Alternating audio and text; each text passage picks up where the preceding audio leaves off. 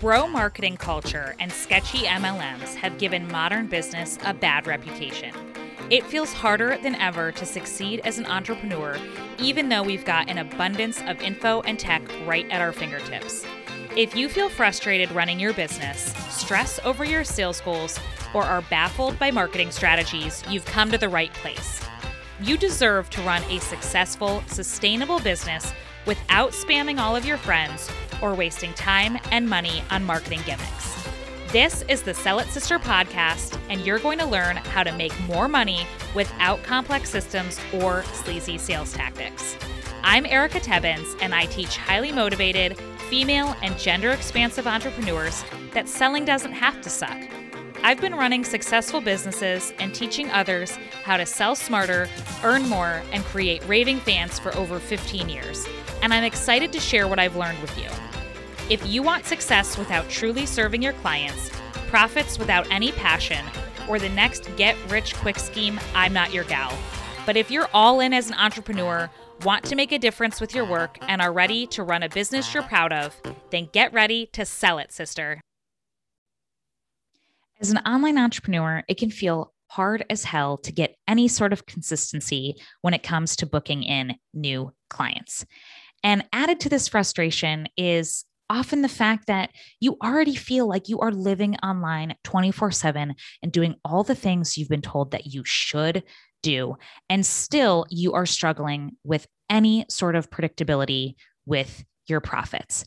And as an ethical entrepreneur, I know that you do not want to resort to any of those sleazy, gross, invasive, hey girl DMs. You know the ones I'm talking about. The, hey girl, let me tell you about my opportunity. Or, hey girl, let me tell you how I can help you fill your sales pipeline. It'll only cost you XYZ dollars.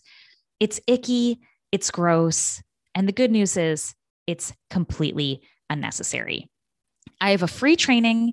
It's shorter than your favorite Netflix show. And in under 20 minutes, you are going to learn the exact process I use for myself and with my clients to get more rad clients on repeat without having to resort to any unethical tactics, high pressure strategies, or hey girl DMs. Simply go to bit.ly/goodbye hey girl. That's bit.ly/goodbye hey girl, all lowercase, all one word, and you will get instant access to this free training that is going to teach you how you can show up as your super amazing, authentic self and form real, feel-good connections with people on the internet in order to grow your business with ease and without sleaze. Okay, go to bit.ly/goodbye hey girl. Get it now so you don't forget, and then enjoy the episode. On this episode of Sell It Sister, I have brought on Nicole Kalil to talk about confidence and what gets in the way of confidence, and also how you can build confidence. And I know that this is super important when it comes to sales and marketing, and we touch on it towards the end of our conversation.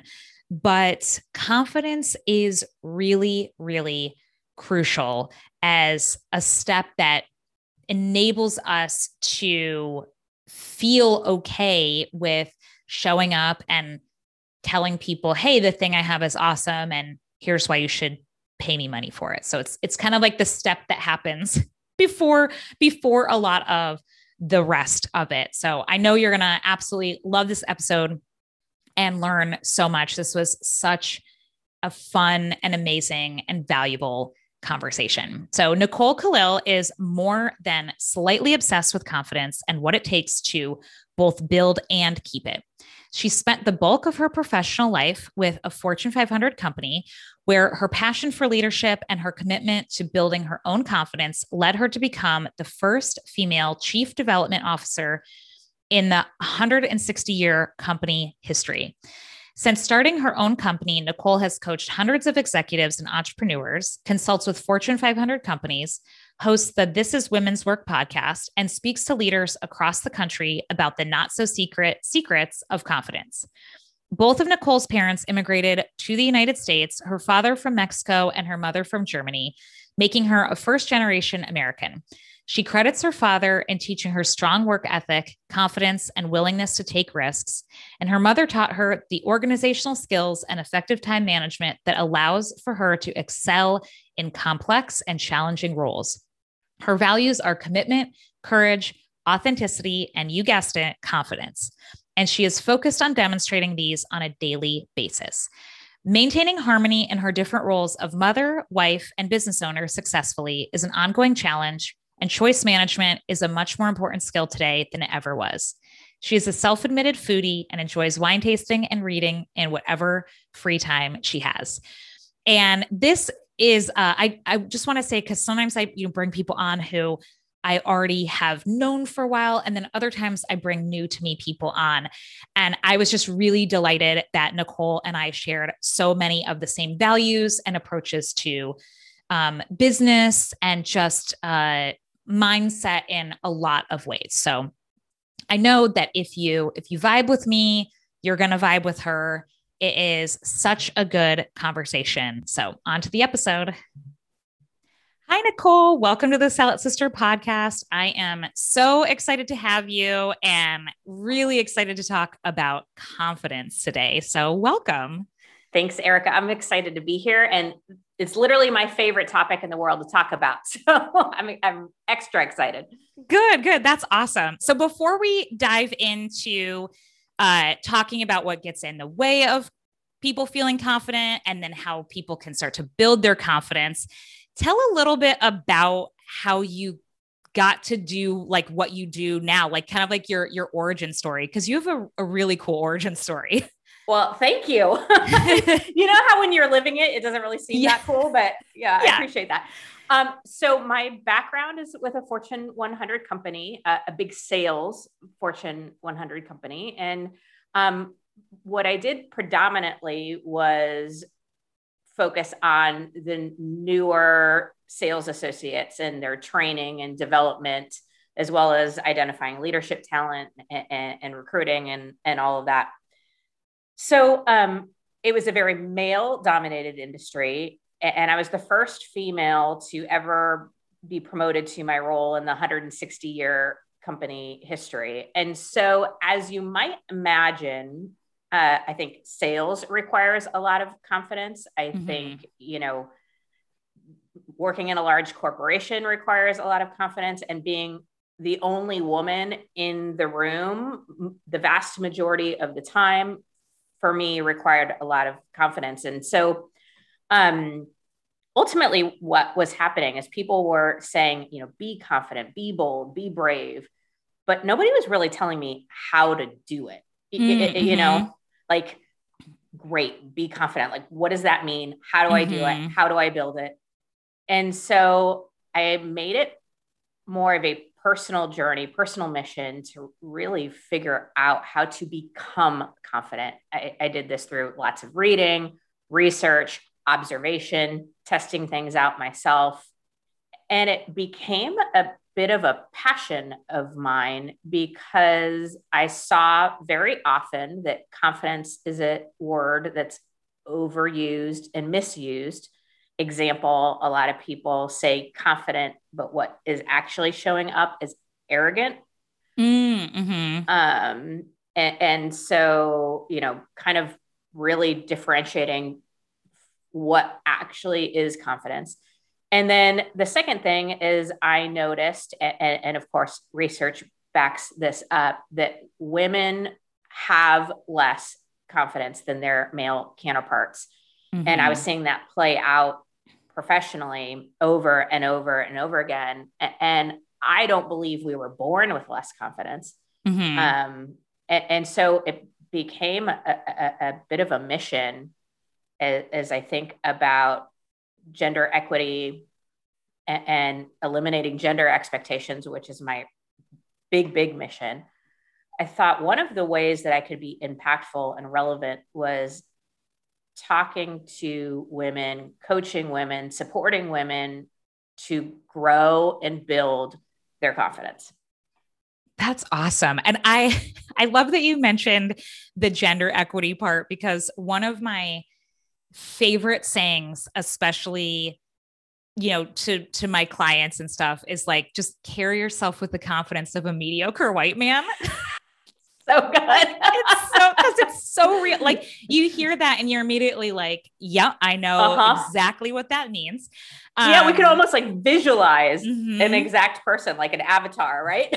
Yes. Yeah. And like, I should say too, like, at the time of recording this is during the Olympics, when Simone Biles has just, chosen to step away from competing, and like, literally it's all mediocre white men that are dragging her. And it's like, you gotta be kidding me. It is so painful. I could not possibly, I was, I guess, proud of her as an American when she won all those medals. Yeah. I am significantly more proud of her today.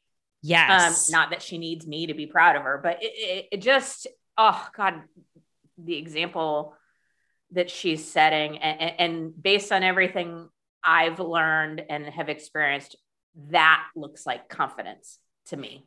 Yes, I would agree. I think it is such beautiful role modeling of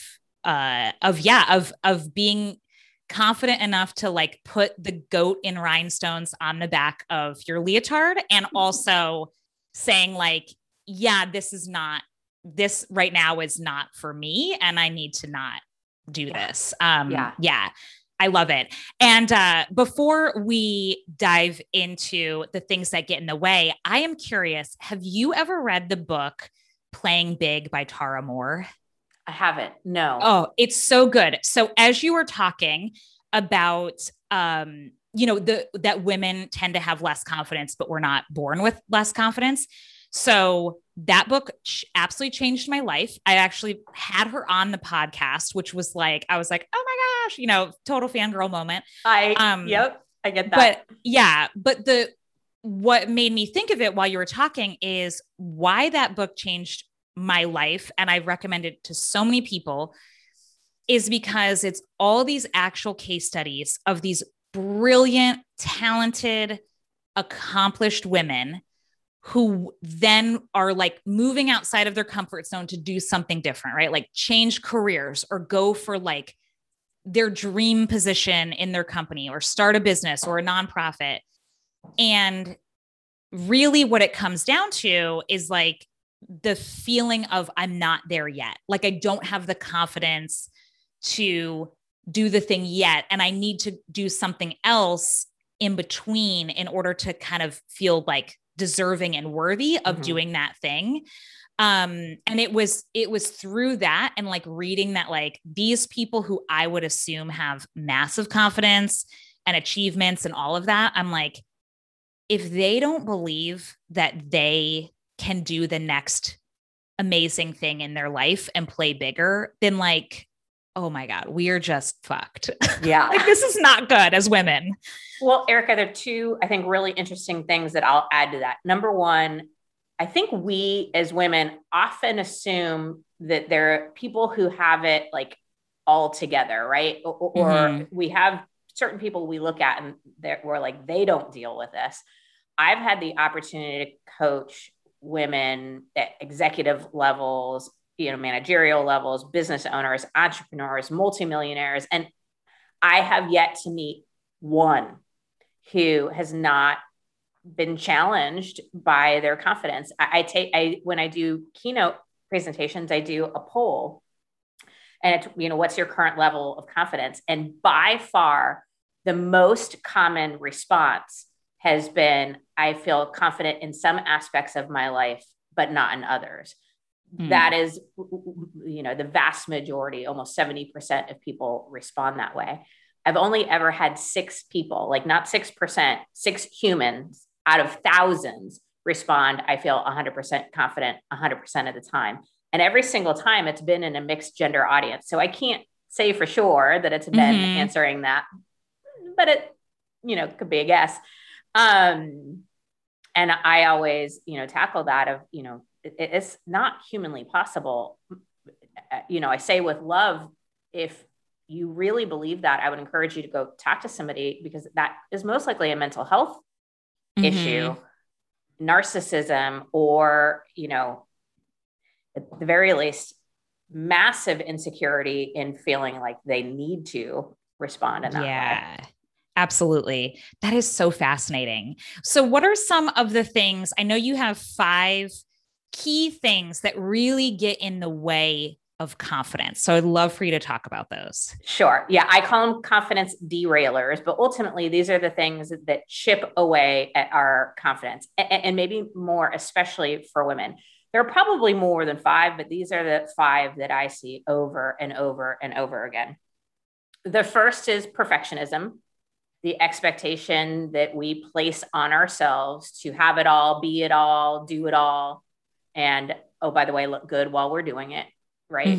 And it's just obviously an impossible task. We're setting ourselves up to fail because we know perfection is not an achievable goal. The second confidence derailer is head trash. I've heard it called the inner critic, the voice in our head. The third is judgment and comparison. I think we all know what that looks like, but social media has made that a much easier trap to fall into. The fourth is overthinking. Thinking isn't a problem. It's the over part, waiting to be ready. The book you mentioned, Playing Big, I think, is a little bit of some stories of that, and then finally, seeking confidence externally. That's the fifth confidence derailer. And it goes something like this. If X happens, then I'll feel confident. X being validation, promotion, income, compliments, likes on social media, certain weight. The list is endless. Perfectly behaved kids, right? If X happens, then I'll feel confident. And so we have our confidence tied to some sort of external source. And so those are the 5 biggest confidence derailers. I'm happy to dive into any and all of them a little bit deeper, but when I go through those 5 in front of a room full of women, you see a lot of head nods. And I think we all have experienced some version of most, if not all of those, but most of us can say 1 or 2 of those are our specific kryptonite.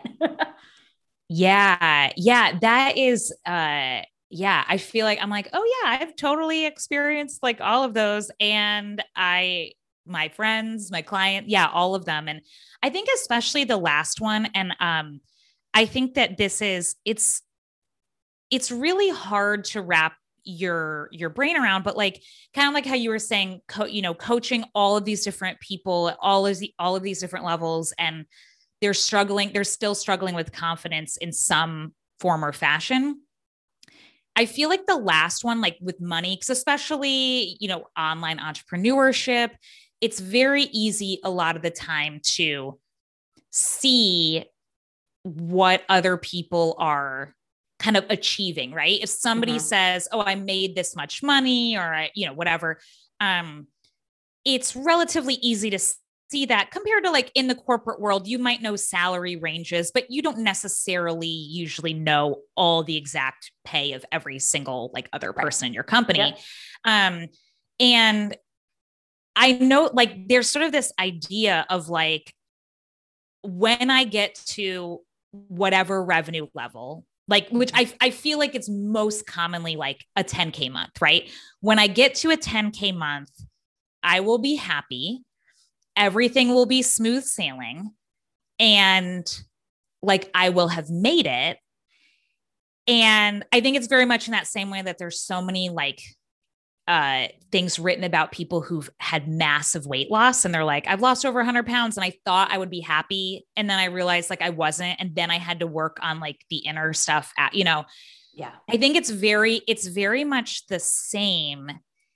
And I think it's one of those things that's really hard because you're like, yeah, but like it just feels like I will be though. So Sure. I want to get there. So do you have anything, like, I know we're going to talk about, how to build the confidence, but like, what do you say to people, especially when when they're like, yeah, when I have, when I'm fully booked or when I'm at X revenue months or whatever, then I will be able to like exhale.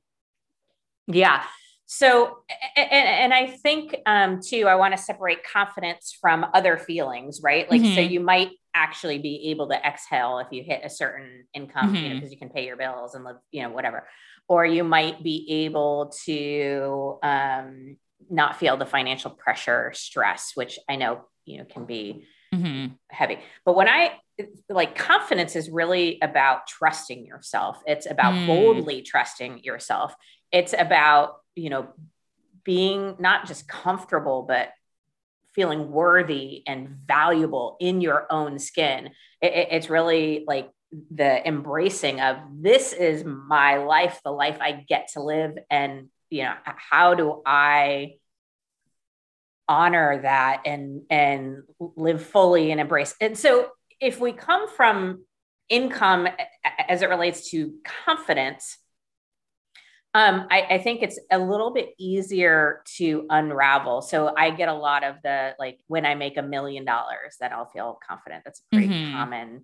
And I just, like, walk me through that. What would happen if you made 960,000 in that year? Are you not Mm-hmm. confident? Like, what's magical about $1 million? What happens then?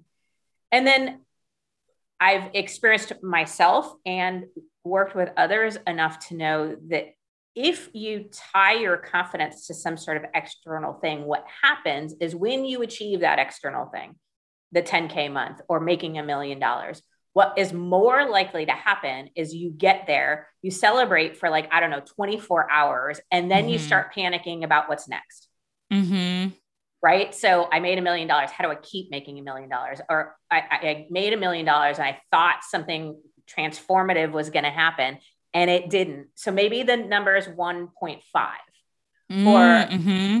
and it's kind of, I equate it a lot to believing, like, using drugs or alcohol to achieve happiness. Mm-hmm. You may temporarily or momentarily feel euphoric, but it wears off. More often than not, we will feel worse than we did before. And then we become addicted to that thing. And so apply it to anything. We Mm-hmm. used income in that, weight loss as an example. And this is one that people challenge me on a lot. And listen, I am not the decider of what makes everybody confident or what makes people Mm-hmm. feel good or what makes people trust themselves. So if you working out and losing weight actually makes you become confident, good for you. But more often than not, what we're talking about is, weight loss or fitting into a certain size. And when you lose weight, the only thing that happens is you weigh less. It doesn't Mm-hmm. change who you are as a person. And we all know incredibly gorgeous women who are not confident. We know skinny Mm-hmm. women who are, I mean, extreme examples are people with eating disorders or Mm-hmm. body dysmorphia. Being a certain size or a certain weight does not equal confidence. Now, you may, as an example, lose weight in a really productive and healthy way and increase your confidence. But my stance is, it's not the act of losing weight that made you confident. It's what you did to achieve it, the promises you kept to yourself, about the pride you feel when you deliver on those promises, i.e., I'm committing to taking care of my body or eating healthy or being mindful of my nutrition or drinking more water or being committed to exercising a certain amount or in a certain way. It's the trust we create in ourselves when we follow through on the commitments and the promises that we make to ourselves, when we prioritize ourselves, when we take care of ourselves. That's what creates the confidence in my mind. Mm-hmm. So maybe in the process of that, you lost some weight or got into a different size, but I don't think it's the weight loss or the size that's giving you confidence. I think it's the action you took and the prioritization and delivering on promises and the trust that you created in yourself through the process that is actually delivering that feeling. Am I making any sense? Absolutely. Yeah. And I think, like two things that I was thinking while you were talking, the one about the, when I get to a level, then, I will, be magically different and confident, and then kind of moving that goalpost and feeling like, oh, how do I keep the $1 million? So yeah. So I feel like it's this interesting thing. Like now that I know so many different people at so many different revenue levels in their businesses, I can confidently say that, yeah, there is no revenue level that somebody gets to where they're just like, oh yeah, well, everything from here on out is gonna be awesome. And every launch is going to go well. And every person I hire is going to be a rock star. Like, it's like, no, like there's no safety net where of revenue that you can get to where suddenly you're like, woohoo, like now I'm like superwoman. I'm super confident. I have zero imposter syndrome. It's like all of those things are there. And I feel like for me, like being able to actually see and work with and be in community with people who are like, yet hitting those numbers. And I feel like universally women are like, but it feels like a fluke. Like this doesn't matter if they're like, I'm finally at 5K months or 10K, or we've crossed the $1 million in a year threshold. There's sort of always that underlying current of like, but this must be a fluke. And how am I going to keep it going? Yeah. And the other thing that I thought of when you were talking about like, it's the action and the trust building. It reminded me of a client I had this year, which this was like so cool to witness, but she had a launch that didn't go how she wanted to, but she didn't give up during the whole launch. Like the time frame she set for herself, she was doing the tasks and the, marketing actions that she told herself she would do. And even when it was like not looking good, she was like, I'm going to stick with it. I made this promise to myself. I'm going to actually do it. And she also was showing up in a way that was in alignment with how she likes to market and what feels good for her. Mm-hmm. And it was just one of those instances of like, it wasn't a bad offer. She's brilliant at what she does. She did get some interest, but because it was a group program, she needed that like minimum number to actually make it viable to run it. And she didn't hit that. And she was like, yeah, I'm bummed, but I still love this offer. I want to try to do it again in the future. But more than anything, I was proud of myself. It was like she built her own self-trust in the process. And I was like, yeah, that's amazing. Like that is really, really, really cool. And I feel like we often don't do that for ourselves in business. Yes. Yeah. And this will line up perfectly with one of the confidence builders. You literally could have, we could have planned that out. But what I wanted to say too is confidence would have us define individually what success means and looks like for ourselves. And so I think one of the things that sort of chips away is we buy into other people's definitions of what success is. I know people who make multiple $1 million that I would not personally define as successful. I mean, Elon Musk, huge example, he's been divorced 3 times and admittedly has very little relationship with any of his children. Like, to me, doesn't feel like success, no matter how much money he happens to be making.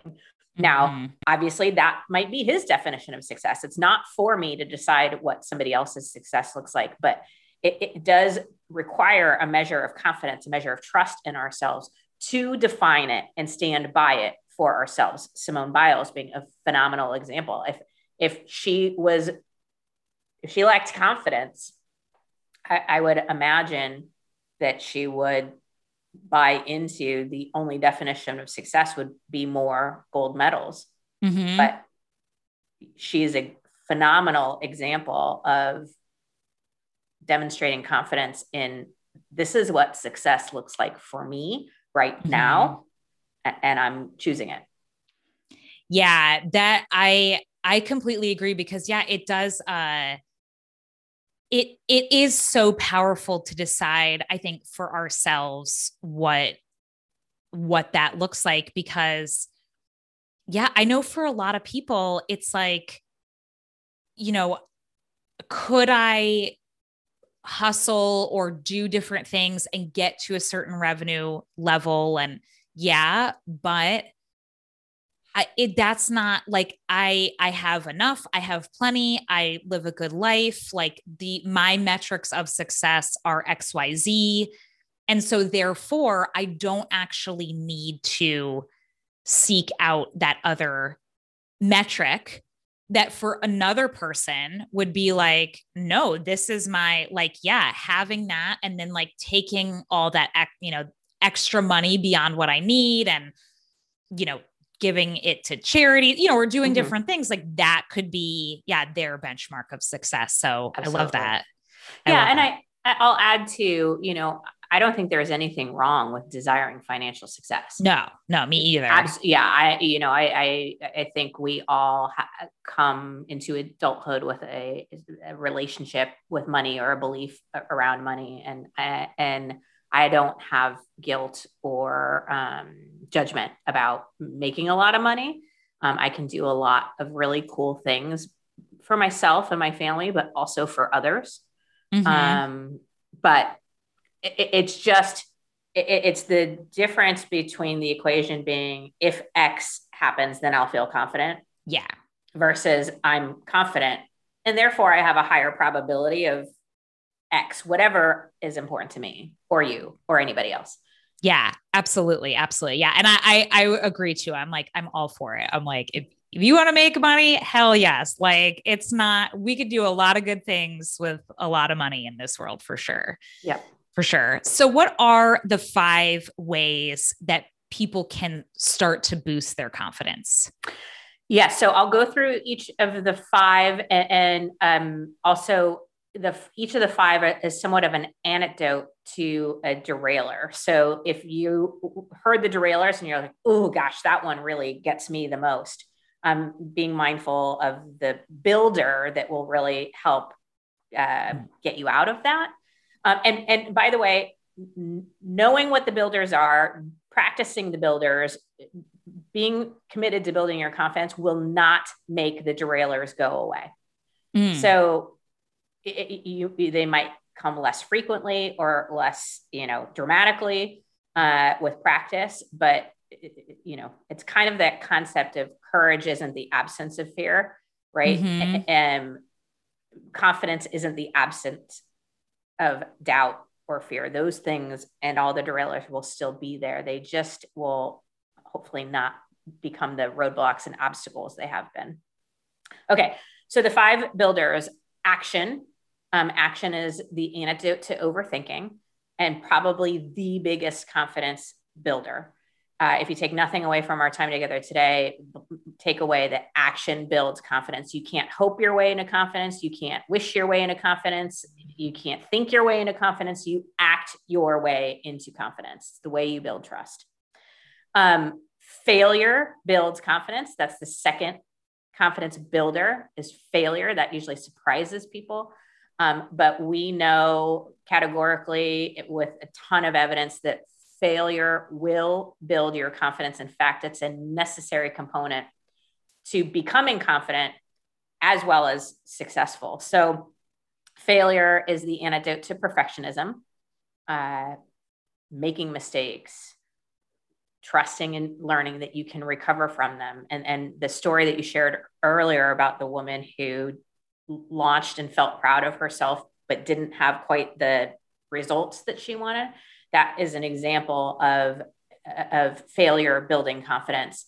if you fail forward is really your opportunity. Fail well. Mm-hmm. The third confidence builder is giving yourself grace on the journey. Mm-hmm. That's the antidote to head trash.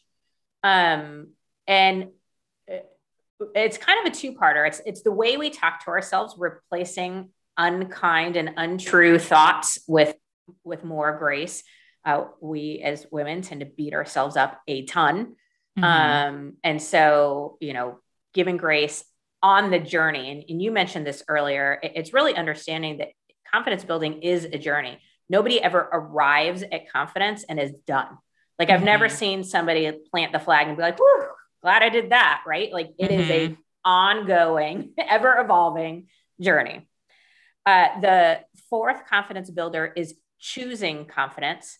Now that seems probably oversimplified, but one of the greatest gifts I've received in the work that I do is being able to be a witness to and observing when people choose confidence, even when they're not feeling it.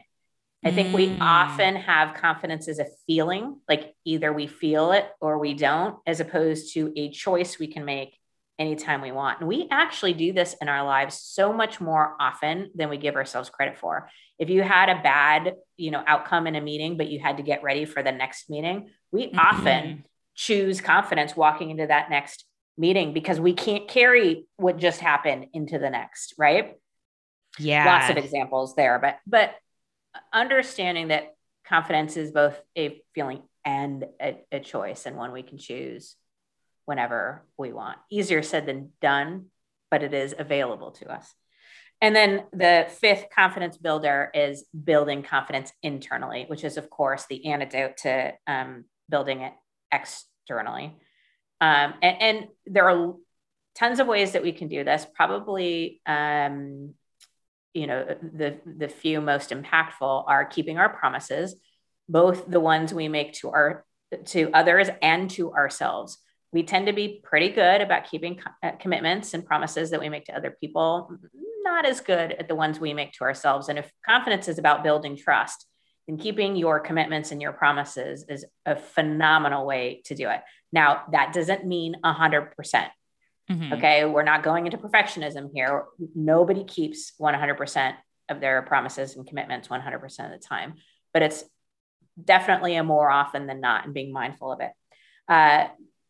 Creating and keeping boundaries is a great way to build confidence internally. Practicing self-care. And I don't necessarily mean, massages and manicures. I really mean being mindful of taking care of yourself, and prioritizing your health and your wellness mentally, emotionally, and physically. I don't love how self-care has sort of been made into things that require privilege or a lot of money or excess time. Yeah. Because in my experience, it's really whatever gives you energy. For me, one of the best ways I practice self-care is reading. I love to read. It gives me energy. And it costs me very little. So whatever it is for you, whatever fills your tank, that's a great way to build your confidence internally, is to honor that and follow through on it.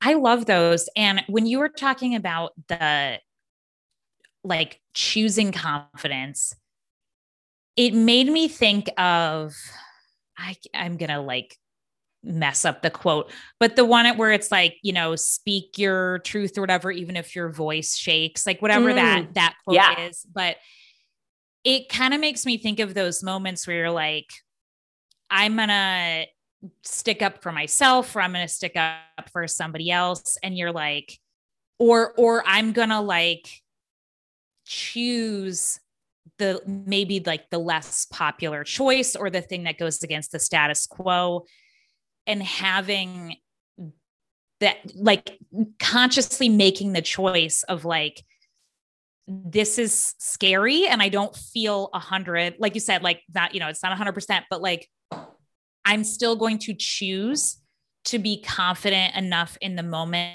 to advocate for myself or this person or this choice, or whatever. And when I look back over my life, every time that I was like, I don't feel 100% confident, but I'm choosing to be confident and choose what feels right for me, even if I'm going to get pushback or whatever, it's always done so well for me. Like in the end, like maybe not in the moment, but ultimately I'm like, oh my gosh, I'm so glad I did that. And it literally like, I feel like those moments compounded so that now whenever new moments come up that make me feel like I'm really shaky and I'm scared and whatever, I actually have so much evidence and so much proof to go back to be like, yeah, but wait, you did this, you did that, thing like all of those things. And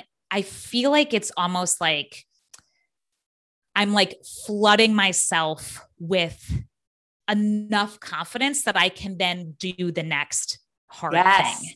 Yeah. So you're giving an excellent example of two of the confidence builder. First, choosing it. And I think it's important what you're saying. Choosing it implies that it isn't obvious or that it isn't maybe easy, right? If everything's going well and everything's easy and everything works out, then, what choice do we need to make? It's really easy to be confident when everything is working in our favor. But life does not go that way. And so, yes, choosing confidence is in the face of fear, in the face of doubts, in the, God, I don't feel confident in the moment. I'm going to choose it. And then the second confidence builder is then getting into action, like literally doing something with it. And that builds confidence for all the reasons that you just said. How do you tackle something that seems overwhelming, big, impossible? The answer is one step at a time.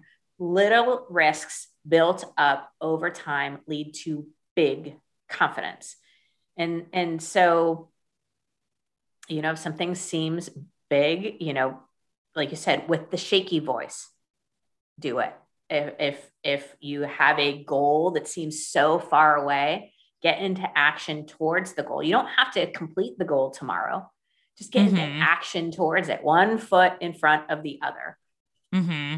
I love that. I love that. So obviously this is, we talk about sales and marketing around these parts on this podcast. So since you were in sales, before you had your business, what are your suggestions for people who have to show up, who have to market themselves and their offers, and then have the confidence to say like, yeah, this is good. You should pay me for it. Like, right. It's really hard. So first, I always believe in sales that you sell twice, sometimes more than twice, but definitely twice. First yourself, then the person that you're selling to. So really being mindful, whatever it is that you're selling, how can you increase your belief, your conviction, your commitment around it? And so, the best way to do that is to find out why you would buy this or why you would invest in being authentic and showing up. You gave that example again with the woman whose course didn't go so well. She showed up as herself. Now, maybe the first go round, she didn't get the results that she wants, but I'm guessing she's getting closer and closer and closer to those amazing results that she's looking for. So that's tip number one, is you always sell twice, first to yourself and then to the person. And then the biggest mistake I see people make in sales is they think that their market is everyone. Like they make their funnel so wide. And this is a little trick I tell myself. If there are 330 million people in the United States, if 1% of the population invested in something with me at $50, just once, $50, I'd make $1.65 billion. If 0.01% of the population gave me that $50, I'd make $16.5 million. You don't need everybody to like you. In fact, 99.9% of the population can think you're a complete hack and you'd still be a multimillionaire. So the question is, can you appeal to 0.1%, 0.01% or 1%? And if your demographic is a smaller one, think about the town you're in and the surrounding towns. I'm guessing if you do the math, you still come out millions ahead. So my tip in sales is stop trying to serve everyone. Know your value, know who you are, be confident in that, and then go find your people. I am so glad you mentioned that because I am constantly saying attract the best, repel the rest. Yeah. And oh my gosh, there's so many people out there where you're just like, those just aren't my people. Oh my gosh, no. I love to tell the story of like the angry email I got post inauguration this year. I just casually mentioned like, oh, it was the inauguration, felt like a big exhale, blah, blah, blah. And then I went into whatever the heck I was talking about. And this woman, her name was Barb. I'm like, that's iconic. Thank you, Barb. She was very mad and she wanted to tell me all about how she didn't like me. She didn't like my politics. And I was like, oh, well, thank God. I mean, I'm so glad that she A, noticed, and B, like, doesn't want to work with me because I don't want to work with people like that. And I'm obviously doing my job. Not that everyone has to like get political 24/7 in their business, but like I am doing my job well if I am repelling the wrong people. And so, yeah. And that's, oh my gosh, those numbers about the like amount of money you would make on that is just mind boggling. That is right. So much money. Yeah. Well, and I think too, like you're saying is I'm almost grateful for the people who make it obvious that they're not my people. Yes. I kind of have this like avatar in my mind of who's my ideal and who's my not. And I think, part of being in sales and part of running a business is really finding your niche or your target market. Mm-hmm. And I encourage when people do that to start with yourself first. Who are you? What do you value? So that you can attract the people you'll probably enjoy working with the most. But, now Barb's sort of that avatar, but unfortunately, I think a lot of people waste a lot of time trying to convince the Barbs of the world or try to turn the Barbs of the world in your favor. And I think it's really important, as you did, to just be like, okay, I got to let this one go and take any time and energy I could waste over here with Barb and spend it getting closer to my people. Yes, exactly. And I think too, I really love how you mentioned that selling happens twice and we first have to like sell it to ourselves in our mind. This something that has been coming up for the last few weeks in my group program is around like a lot of the stuff that comes up that derails confidence when you raise your prices. Because it's suddenly this fear of who is going to pay that, people will be mad, all of that. And I think what is the most interesting about that is that it really comes back to that, like, yeah, again, we're not trying to talk to all people. Yeah, some will be mad, some will be disappointed. But we're not trying to talk to all people. And it's like that. I always say, like, you feel it in your body. And it's like one of those things that like, you can't fully embrace that it's a problem until you feel it in your body. Like until you have that moment where you go, I am not I'm not getting paid well enough for the value I'm delivering. And I feel like it's once we sell it to ourselves, the reality of I am not like, I should be getting compensated better for what I'm bringing to the table. Yeah. It's like only in that moment, I feel like that people can go, I'm ready, because I feel like it's in that moment where you're like, okay, I'm going to, raise my rate, 50% or whatever. When you have sold it to yourself first, that you are worth every penny of the new rate, even if there's like that trepidation before you sell the first one, where you're like, oh my God, am I like making a huge mistake? Totally. But I feel like that's what it really, like, I feel like you articulated it so well, because like, that's what it is. It's like selling to ourselves the idea that like, hell yeah, that rate, even though I've raised it, is still phenomenal for the thing that I'm doing. Yeah. Totally tactical tip, but I've raised my rates several times and I've learned some of this the hard way. And then I, worked with a lot of women who've done the same. And by the way, the fear around doing it is universal. But when you raise your rates, small tip, but when you say your new rate, just say it and shut up. We as women, well, I think, I don't know if this is a woman thing. I work predominantly with women, so I see this a lot, but we tend to say, my rate is X. And then we start explaining it or justifying it, the value of my work, and in doing so, we are planting a question mark in people's minds. Just say the rate and be quiet and let people say, because how often people are like, okay. And you're like, oh my gosh, it was that easy. Or somebody might go, oh, okay, well, how much were you budgeting?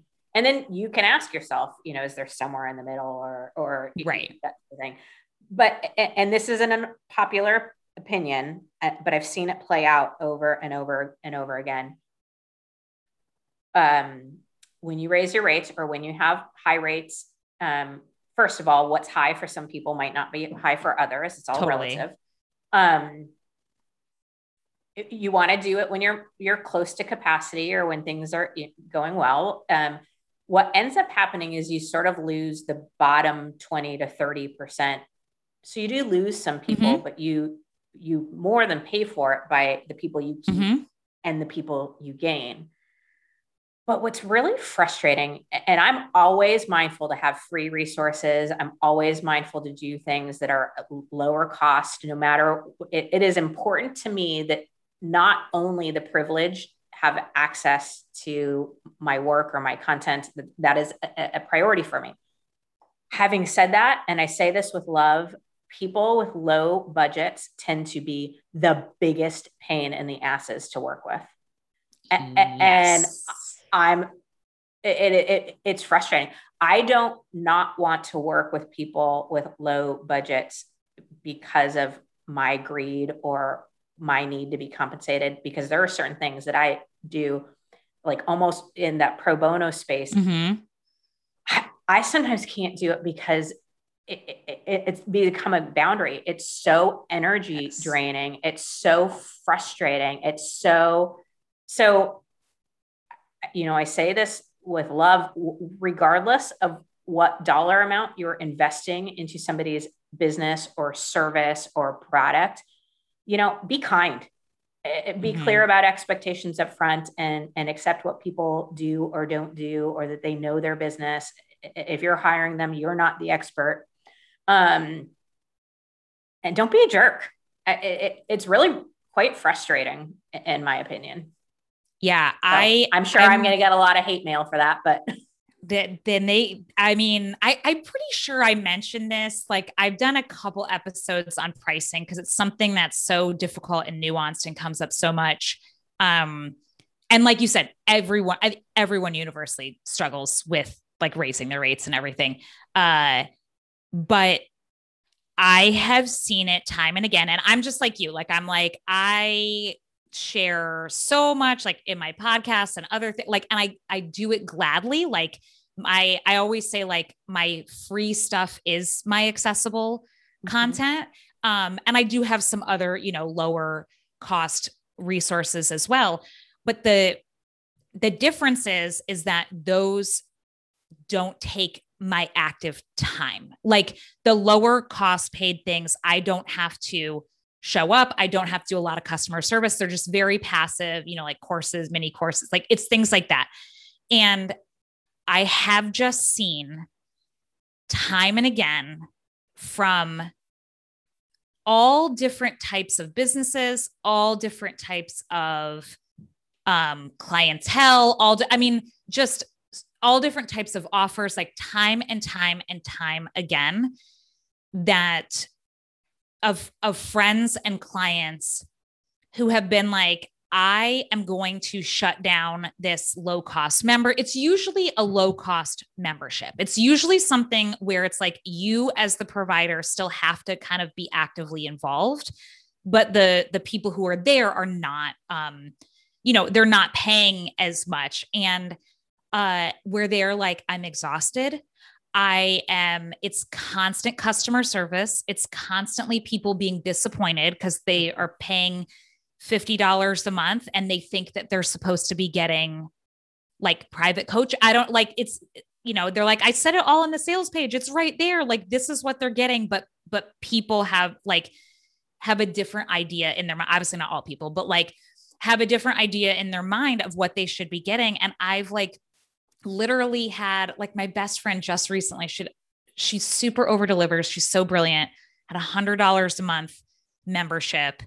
And somebody wrote in this whole email that was like, they were upset about all these things they thought they should be getting. And she literally was like, that wasn't what was promised. I've been delivering what was promised. I've gone ahead and just refunded you and canceled your subscription. Like she just straight up. And she's literally like winding it down now. She's closing it and she's reopening it in a slightly different container that is a bit higher priced and a smaller capacity and a different experience because yes, like, and I have just seen it so many times in my clients where they're like, I am getting frustrated and people are pushing back on the rate and whatever. And when we break it down, it really comes down to the band that you are charging for that thing. And obviously, like you said, it's all relative. So industry to industry, whatever is low could be totally different. Yeah. But it is causing the wrong people to show up who want the sun, the moon, and the stars for not enough money.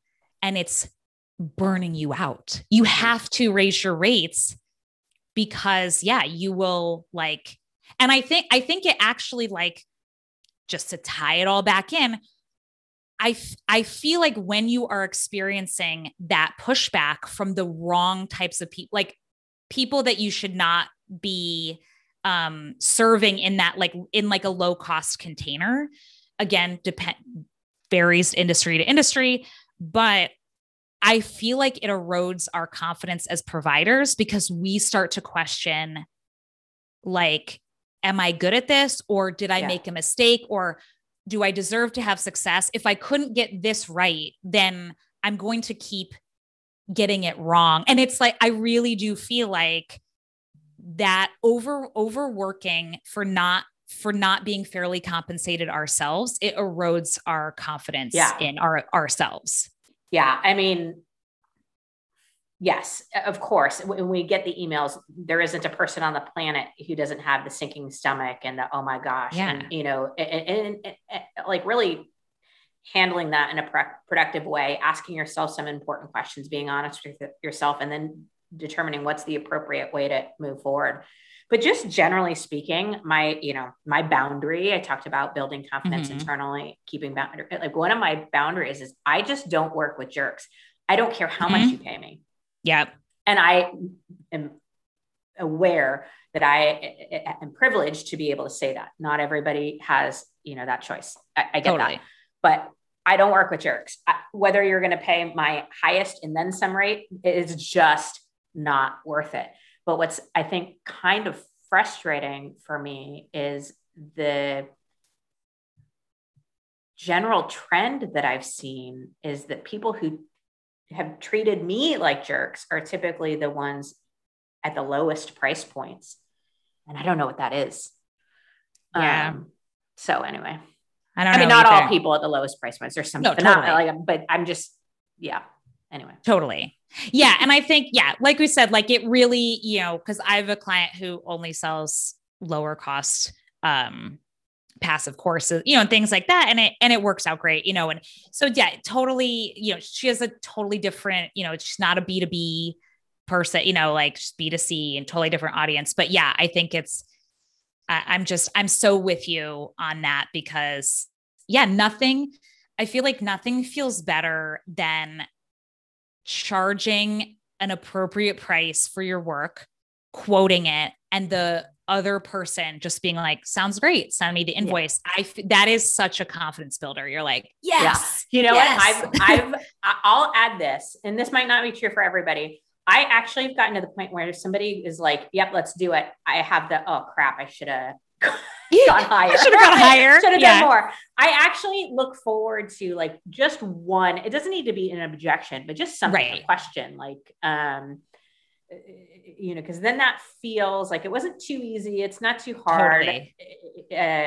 I've sort of, I know we won't have time to get into this, but I've sort of reframed my mind a little bit about negotiation, and that it's more of a good thing than it is something to be scared of or avoided. Yeah. But I say that and I still get nervous every time I have that conversation. So absolutely. Absolutely. Well, I'm going to have all the places people can find you in the show notes, but is there anything else that you want to tell people of, where you want to direct them to or anything like that? Go for it. Yeah. So, my favorite free resource is my podcast. This is Woman's Work. And I really do. It's like a passion project for me. I share most everything that I share in all of my other work in that podcast. So it is a phenomenal free resource. I also partnered with a couple other phenomenal women to do a 12-week mastermind for business owners. It's called Honor Your Ambition. We do 12 weeks of all business acumen plus peer-to-peer group sessions and all of that.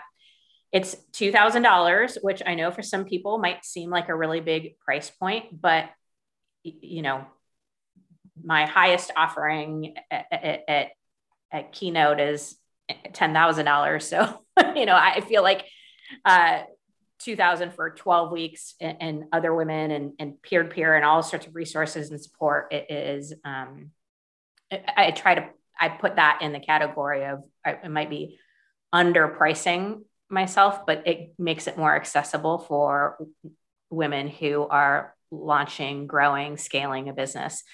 We do say if you've hit the $500,000 mark, this business is probably, or this mastermind isn't for you. Yeah, that's awesome. It sounds really good and really I like the name too.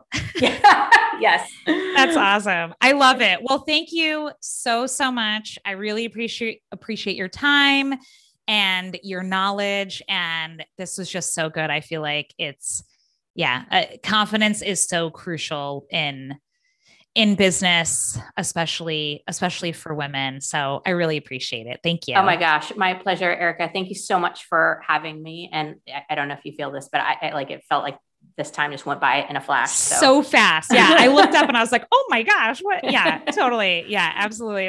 I feel like we could keep going for a whole other hour, but so good. Thank you again. My pleasure. Thanks so much for tuning in to this episode of the Sell It Sister podcast. If you loved it and you want more, be sure to subscribe so that you never miss an episode. And then head on over to sellиtsisterhood.com to join my free Facebook community group. And as your mama said, sharing is caring. So if you got a lot of value out of this episode, be sure to share it with your biz besties too. Okay? Now get out there and sell it, sister.